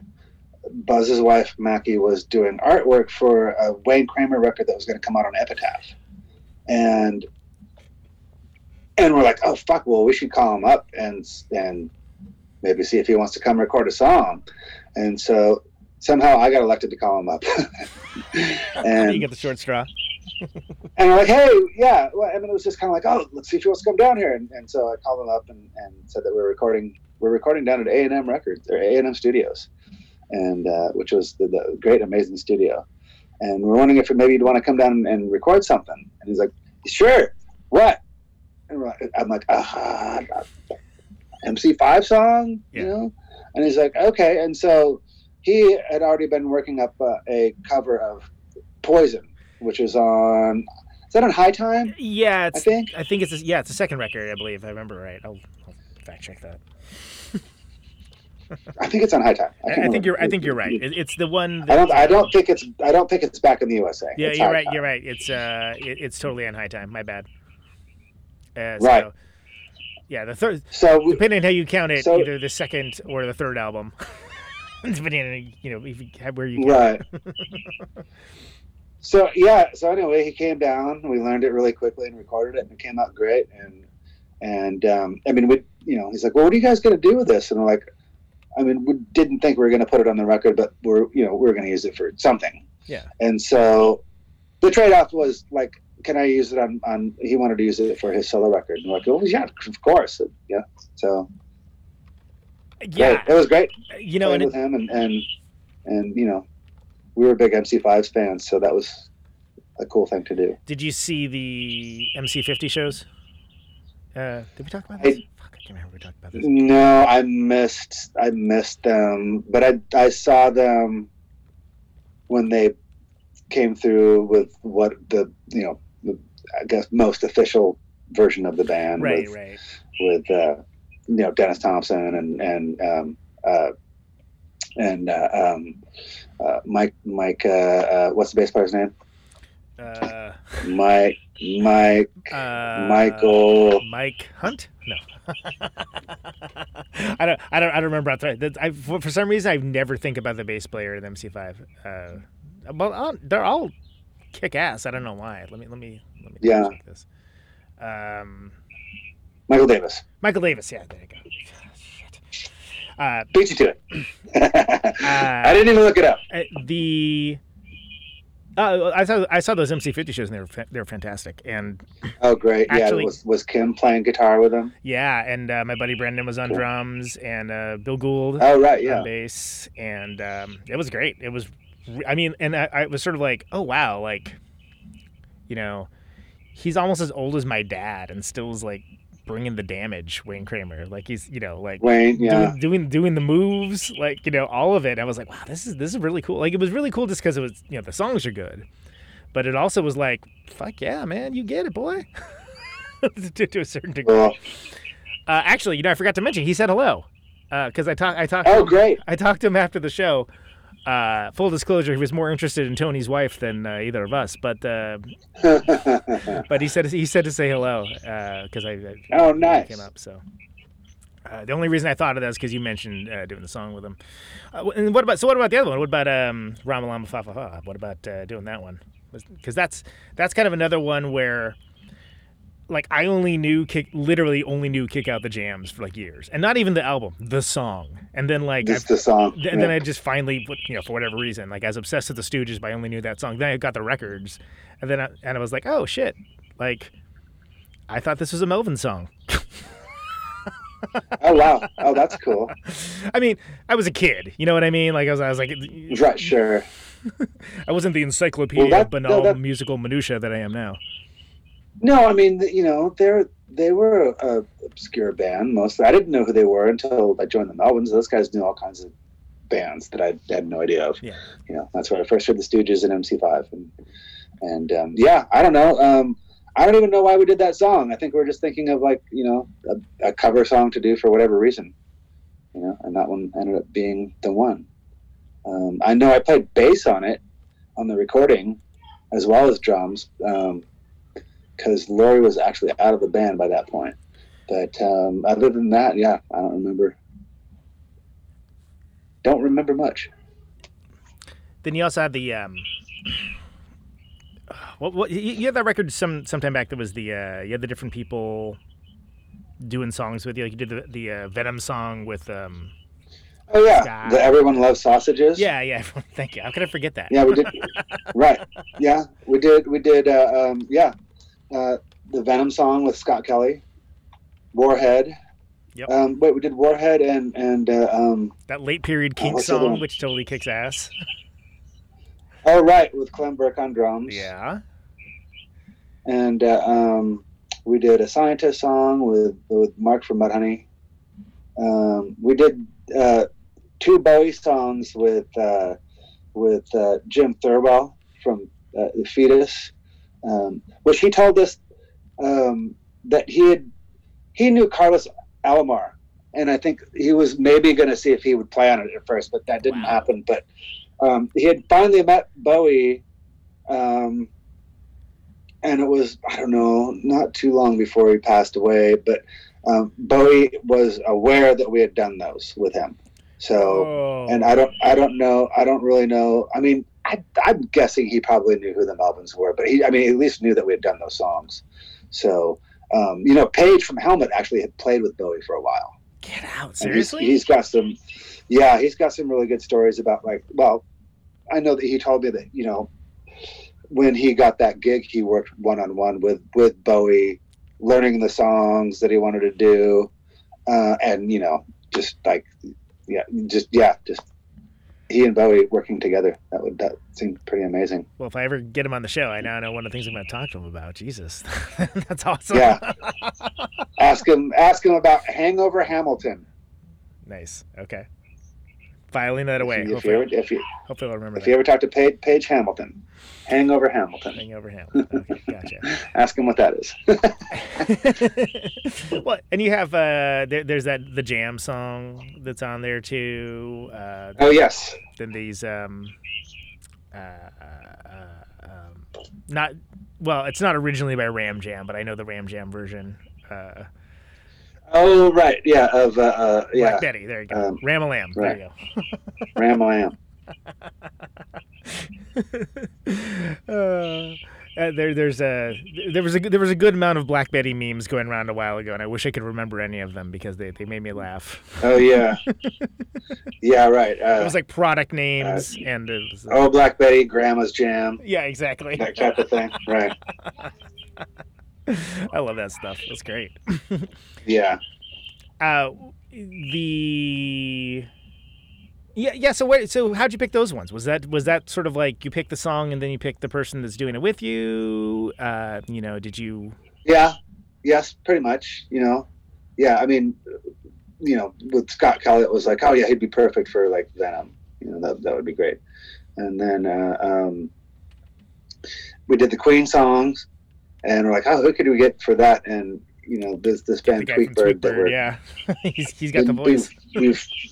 Yeah. We were like, oh, that would be perfect. And that one came out really good too. I like the Queen songs.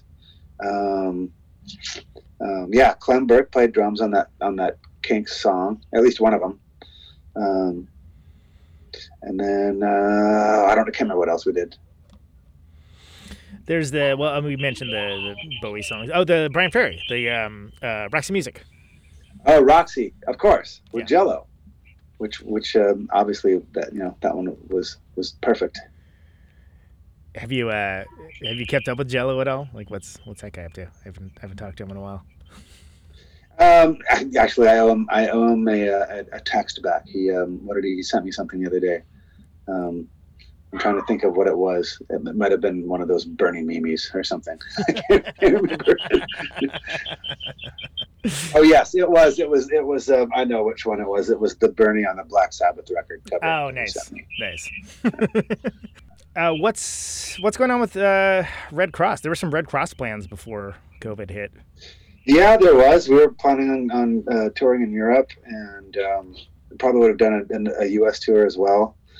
We were hoping to still tour in support of the record that we made. That has that badass Sparks cover. That's sort of like the... Yeah, right. My Way. Done it in rock when do I get to... Yeah, when do I get to sing My Way? When do it... Yeah. Which is a great song, I mean, it's so different from the original. That Stephen had the vision for that is pretty amazing. I think they liked it too, which is cool. I love that there's a documentary about those dudes now. Like I just saw that. Did you see it? Yeah. No, I mean, I just saw that it's finally going to be out. So, yeah, I think maybe Stephen's in it. I think he said that he did some filming for it, but I'm not sure. I wanted to kind of press him for. Yeah, I was gonna say he was played with him. Like actually, when I had him on, I think I drilled him on Sparks information for like the first 15 minutes or so. Oh right, yeah, yeah. Well, he ended up. Yeah, he was playing with them for a while, and he even did this thing where they played like every record they ever made, and like I think 22 nights or something. Yeah, it was wild. Yeah, he learned some insane amount of Sparks records, and so yeah, that's crazy. I hope he's in the documentary, because that was the one thing I was like, first of all, I was like, whoa. Secondly, I was like, I can't wait to see that. Thirdly, I was like, I wonder if Steven's in it, because he should be in it, if anyone should be in it that I can think of. Yeah. Anyway, that's a story about Stephen McDonald, maybe in the Sparks documentary, and maybe not, I guess. But yeah, Red Cross that's on that last Red Cross record, which is great. And you didn't really get the chance to do, there was Europe stuff planned, there was a whole thing planned. Right. I mean, well, we had done a big tour. We did the tour with the Melvins, like a big U.S. tour where we did 54 shows. So we did do that, Now our tour in Europe is postponed. It's supposed to be being rescheduled, but I guess, we just have to wait this whole thing out and see. So we'll also see every single band tries to reschedule their tours all at the same time too, right? Oh, I know. That's going to be the thing too. Sorry, Hoobastank has got it that night's reserved. Yeah, I just like saying Hoobastank. Yeah, well, I don't know what that band even sounds like, but they're called Hoobastank, so I can't possibly like it. No, now you're going to have to look them up and see. Yeah, maybe they're great. They're probably not great. I don't know. Yeah, I couldn't name one of their songs either. But anyway, yeah. Point of fact is that like the idea is at some point you're going to make those dates up, and but I guess where I'm driving at with it is that we're just in these weird, unprecedented times where it's like people that have records that came out. It's like, okay, well, got a whole new record now. Wrote a new record during the quarantine, and all right, what do you do now? Do you just like? Is that like the lost volume of whatever? Do you just move forward? Do you like wait and do those? I don't know. Yeah, I don't know. Yeah. I guess we'll just wait and see what happens. Hopefully we can get back to playing some live stuff. But I think that it'll be nice to get back together, and hopefully we haven't been doing anything this whole time, Red Cross that is. So hopefully when we do finally get back together, we can come up with some new stuff as well. You know, something I realized, I don't think I've ever talked to you about this in any fashion, but on the there was the trilogy, the Maggot, Bootlicker, and the Crybaby.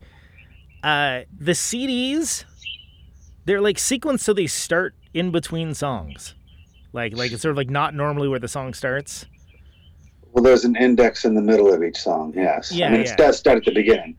So yeah, was the idea that you want to force people to like listen to it beginning to end? Was that the idea? I can't remember what we were thinking. You know, we're like. I mean, I remember doing it. I remember we were mastering the record at Fantasy with George Horn. Yeah. And that we came up with the idea of doing IDs in the middle of the song. I can't, you know, in case you want to go to the middle of the song for whatever reason. So, but what we didn't realize, which is really good, was that when we did that, that was right around the time when things were starting to be illegally put online. Mm-hmm. And somehow that screwed people up doing that. Yeah, because if they download the song, they're only going to get like the back 2/3 of it or whatever. Yeah. Yeah, somehow somebody made it that like we inadvertently like screwed up people being able to like rip the CD. But that wasn't the idea behind it. That wasn't like the goal, right? You're sure it was? Of course it was. Yeah, no, God, purpose. Right. So, but then now I don't know. Like I haven't really looked on iTunes to see if there's still like, you know, is there more than one ID per song? I don't know. Because then you'd have to pay like $1 for half the song, right? Yeah. I mean, for me, if I want to listen to those records, I just listen to them all the way through. But like that's fine. I actually am a guy that normally listens to records rather than like, you know, hey, Spotify, play me whatever the hell you want. No, don't do that. Yeah, I know. Yeah. That's not me. It's got to mess with that.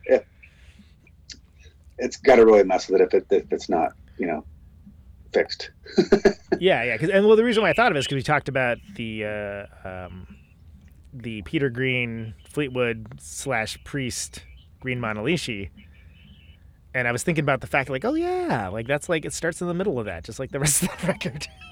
Oh, right. And for the original idea for those, was it like, hey, let's do all the rippers, like, aggro ones on one, then we'll have, like, a more kind of no distortion on it, kind of quiet and weird one? Yeah, sort of. Yeah, I mean, we wanted to make 2 completely different records, or 3 different records, you know, that were all different from each other. Yeah, we did all those at Louder Studios, which was Tim Green's studio, and he had it in his house. And we did the Maggot, the crazy heavy metal sounding one that's noisy. That one we made it sound like, yeah, like every song ended with your speakers blowing up. Right. Yeah, it's a very aggressive sound, like aggressive music with an aggressive, like literally an aggressive sound, like not Iggy mix of raw power aggressive, but you know, pretty aggressive. Right. We wanted to make it to where the person would be going, my speakers, and like jump for their volume knob. And then once we finished that record, we tore everything down and reset up, and we're going, okay, now we're going to record this record, and it's going to be completely different. And I don't think we used any amps. I think everything was direct. Wow, interesting. Yeah, because that's got such a weird kind of cold, like almost like 80s post-punk kind of feel to it. You know, just kind of like austere. If that makes sense. Right. Yeah. So it's like, yeah, I like that one a lot. I think it came out good, you know, and it was definitely a departure. What was the Crybaby as it was conceived and came out? Like, how does that match? Like, we knew that one was going to be with guest stars. Yeah. You know, so easier because most of them were covers. I think there's a few originals, but I think, you know, isn't it mostly covers? There's a bunch of them. There's like the Jesus Lizard one with Yao, and then there's God, I'm trying to remember. Well, the one you did with Patton is original, right? That one's original. Then there's one with Tool. That one's original. God, I remember there's one really good cover on there. I'm trying. Oh, oh yeah. It's funny. Real good one. You know, it's funny the way my brain is wired sometimes. Like, which one is it? What would he possibly be? I'm like, oh, yes. Well, I forgot about it too until just now. Yeah. Smells Like Teen Spirit. I thought you were talking about Ramblin' Man for a minute. I'm like, yeah, it is a good cover. You're right. I was like, oh wait, no, like that one came out good too. Yeah, it did. But yeah, no, doing Smells Like Teen Spirit with Leif Garrett. That was the one. Yeah, that's wild. Well, I remember we were walking down the street with Greg Workman, who's the guy that runs Ipecac, and we're like, well, you know, what would be a good, you know, I think maybe he even said like, oh, you guys should get like some 70s star, you know, that was like somebody who was like big in the 70s who maybe isn't, you know, and I was like, oh yeah, let's, like Peter Frampton. That would be really cool, you know. That would be cool. And then I think, and then, right, well, and then it was like, I mean, it was right around that time when, you know, the Leif Garrett story was on VH1 and all that, and I think it was Greg was like, oh, what about Leif Garrett? Like, oh yeah, wow, you know, and so I think he just made a phone call or two and kind of found him and asked him if he wanted to do it, you know, and he was down. He kind of, I think he knew kind of our connection and liked Nirvana, and so was down for it. You know, but the fun part with him was like, we ended up going on tour with him. I was gonna say you brought him with on some shows. I remember that. Yeah, we did. Well, his originally it was going to be his band was going to open, and then somehow he decided he wasn't going to do it with the band, but still wanted to go. Mm-hmm. And just to be on tour. And yeah. Well, and do that song. He'd come out and do that song with us. And then we worked out a couple of songs to do with him, you know, and we did that one, and then we did "Now I'm Here" by Queen. Oh yeah, that's good. Yeah, that's right in his right down the wheelhouse for him. Sure, yeah, right. Or was it?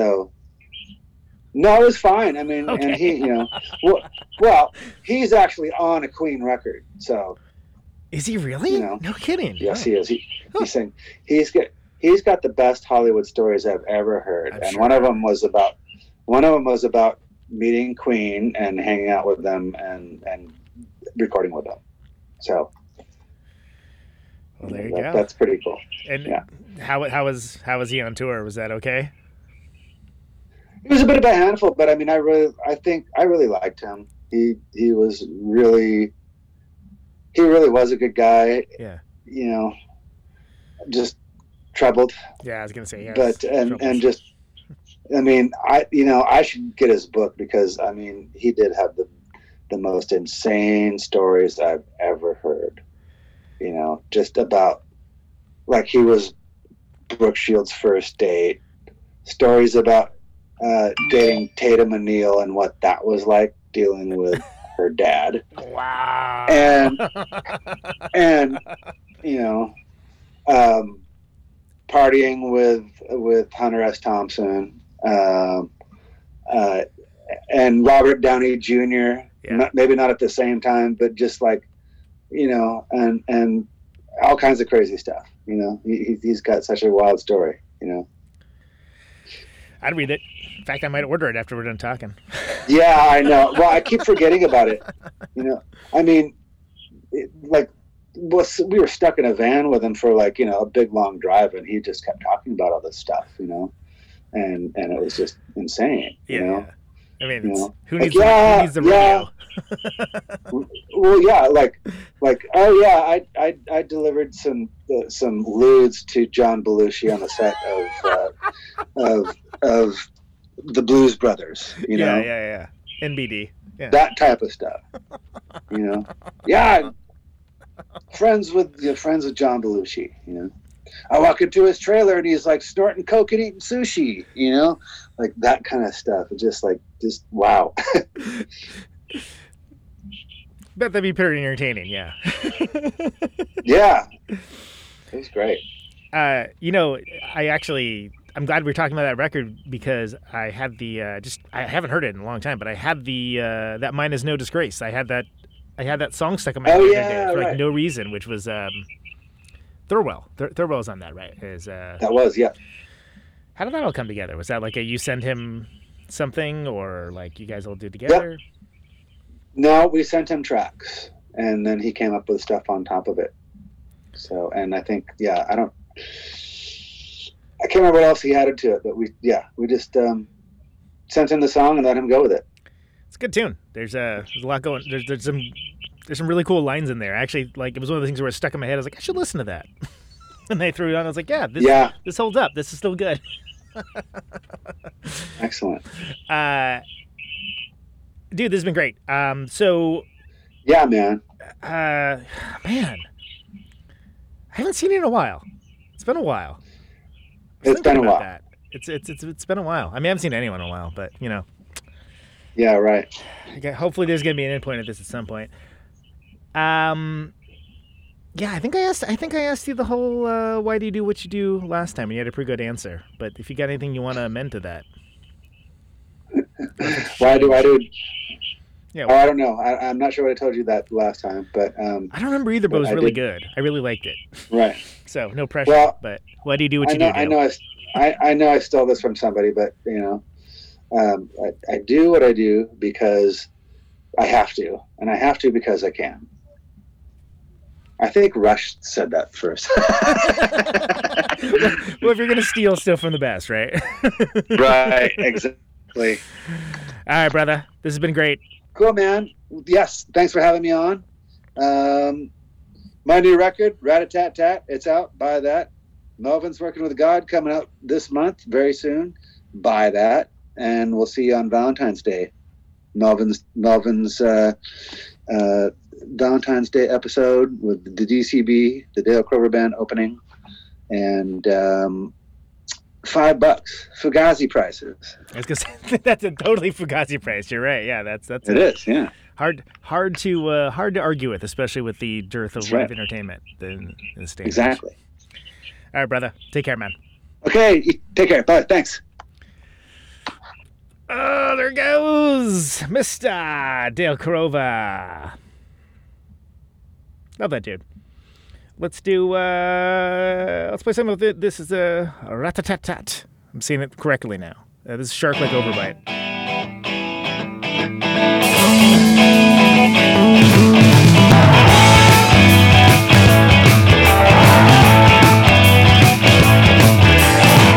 Look at you getting all excited.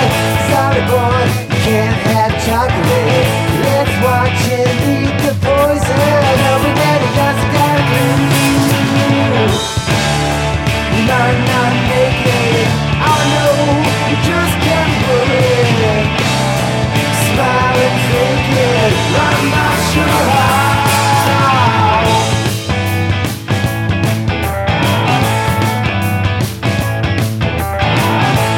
Crazy of the bites. This shaming is kinda shot-like. Let's go and get it tested. Do you think he's a little on the spectrum? Look at him just lying there, like he doesn't even have a care. You might not make it, I know, we just can't worry. Smile and fake it, I'm not sure how.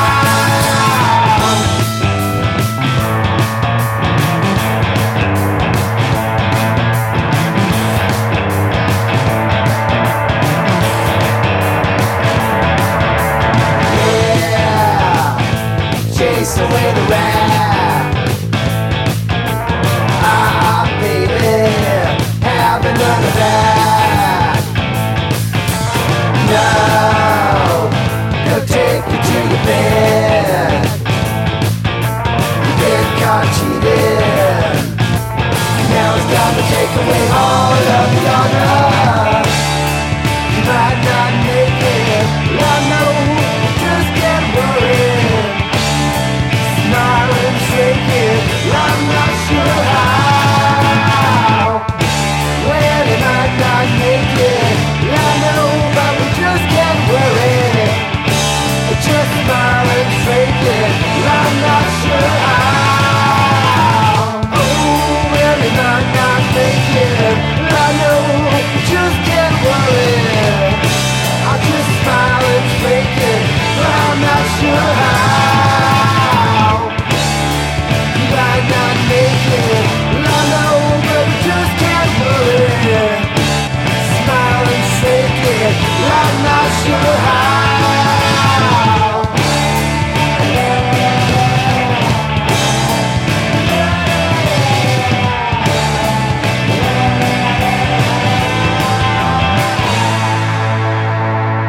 Shark Like Overbite, Dale Crover, Rat-a-tat-tat. This is Brian the Horse-Faced Goon, which is off of the, yeah, let it go, man. Brian the Horse-Faced Goon.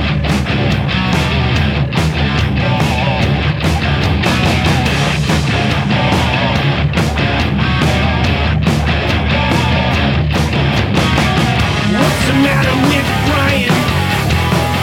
Why's he walk like seemingly horses? And he's smart, there's no denying, but he's keeping that to himself. Not clean, he's nobody's foreign. Shooting dope in a Florida hurricane. Rolling up and now he's crying, and Brian is all alone. Brian the horse-faced goon. Brian the horse-faced.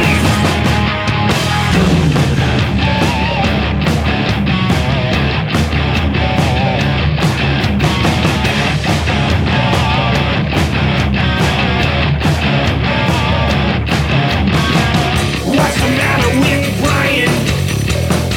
Why's he walk like a seemingly horses?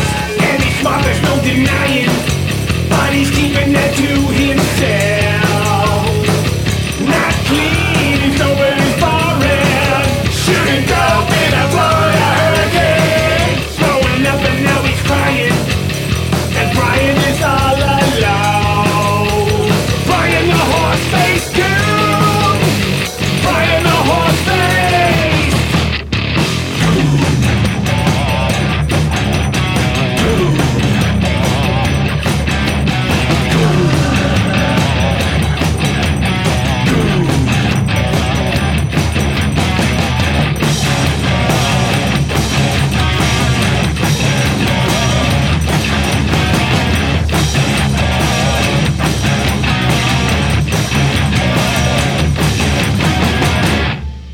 Brian, the Horse-Faced Goon. That's off of Working with God by the Melvins. It's my guest Dale Crover on the old drums here. Live listeners, stay tuned. Sonic Roulette, Music On with Music Off, Lori Barbero, Babes in Toyland. Thanks everyone for listening. This has been Protonic Reversal. ProtonicReversal.com for the archives. Oh, thank you. Oh, very much.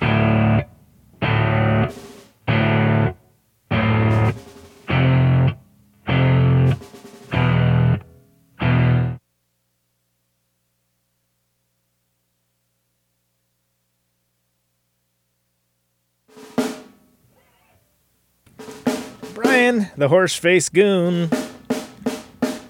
That's Melvins. That's Melvins 1983, technically, if we're going to be a technical type about it. Dale Crover on the bass for that one. On the bass. Mike Dillard on the drums and Buzz Osborne on vocals. Hey.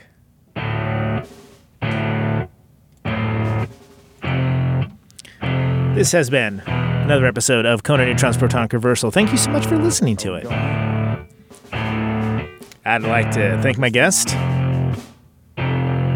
secret and explicit friend, Dale Crover, the Mighty Melvins, Dale Crover Band, etc., etc. I think I successfully did not make a self-referential reference that I can remember. Maybe not. I don't know. You tell me.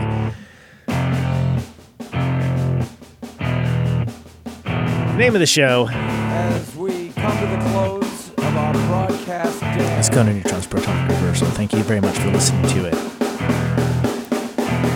This show airs my farewell transmission. Radio Nope, radionope.com, Thursdays 8 Eastern, 7 Central, 6 Mountain, 5 Pacific. Signing off, Mr. and Mrs. America All the ships at sea. ProtonicReversal.com for the archives. Anyone within the Patreon.com sound of my voice. /Protonic Reversal to support the show and to get episodes I've got sooner.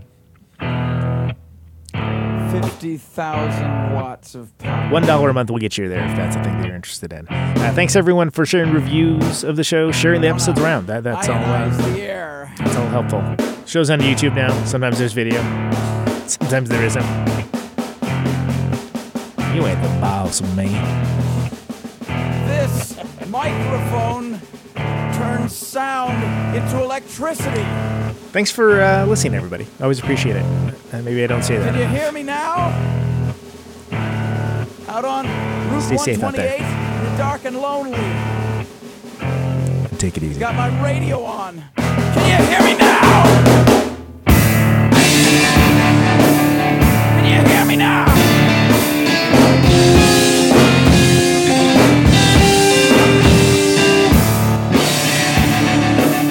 Can you hear me now? Can you hear me now?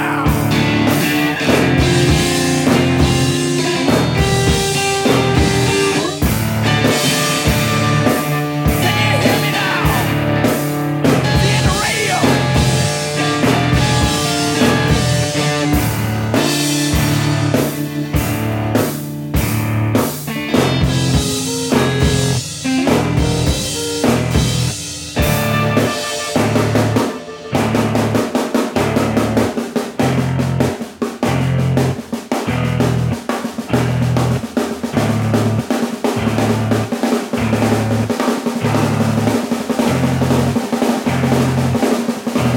And that snare drum and that drum roll means we've got a winner.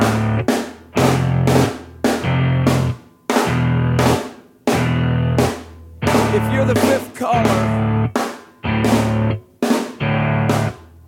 or any caller at all,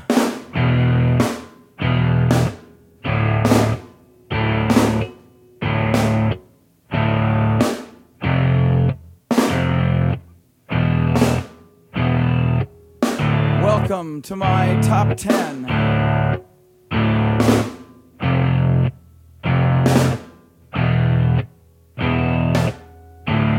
I'd like to thank our sponsor. But we haven't got a sponsor. Not if you were the last man on Earth. She was prepared to prove it. This one goes out to a special girl.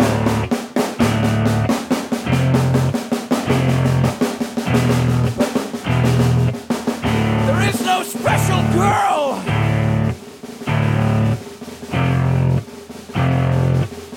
It's the end of radio. The last announcer plays the last record. The last what? Leaves the transmitter. Circles the globe in search of a listener. Can you hear me now? Can you hear me now?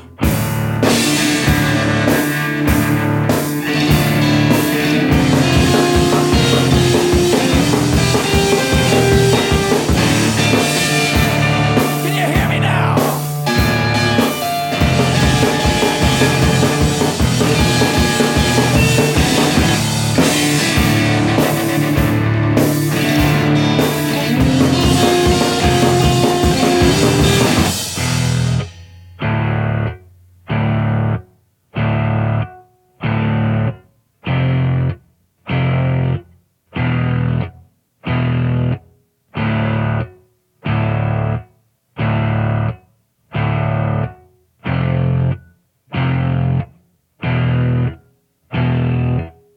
Is it really broadcasting if there's no one there to receive?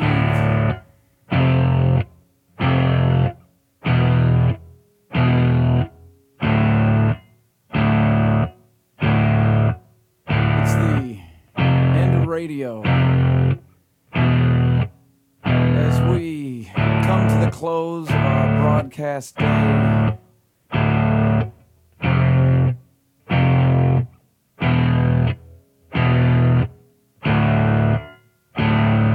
radio.